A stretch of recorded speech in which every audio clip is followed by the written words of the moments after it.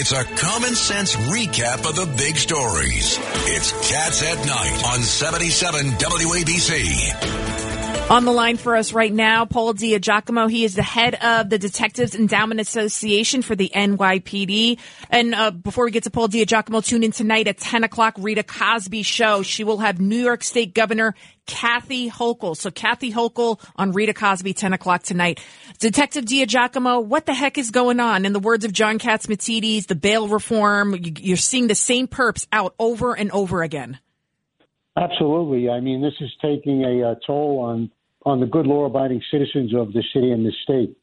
You know, we went on today with the defendant, Justin Morel, was arrested again, the third time for stealing a car. The first time he stole a car and almost killed a New York City police officer, Detective Dallas Fave, who's a true hero. And this individual does not learn his lesson, and he belongs behind bars for a long time. And that officer is permanently disabled, isn't that correct?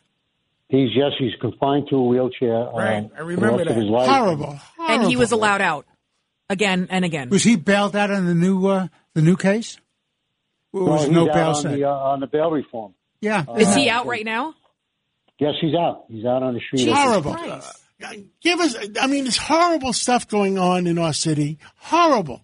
And tell us the inside track. Eric Adams, Mayor Adams wants to reform, get rid of the bail laws, or reform them further. The Governor Hochul wants to do it. What's going on with the state Senate and the state assembly? Tell us.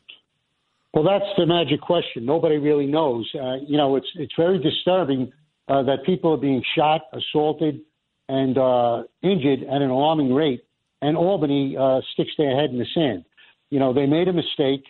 They need to fix it. If they don't realize it by now, I don't know when they will. I mean, how many more times are we going to hear about the same perpetrators, that father and son?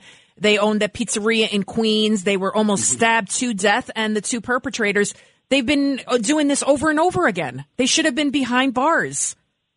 And the actions of Albany are emboldening the criminals in the street. They know there are no consequences, and until the bail reform issue is fixed, people are going to continue to be shot, killed, and injured. They've sent out a message. It's a lawless city, and they're not doing anything about it, Detective. Well, then they should give everybody else a gun and rename the city Dodge City. And the Albany legislators are so concerned about the black and brown suspects. How about the victims?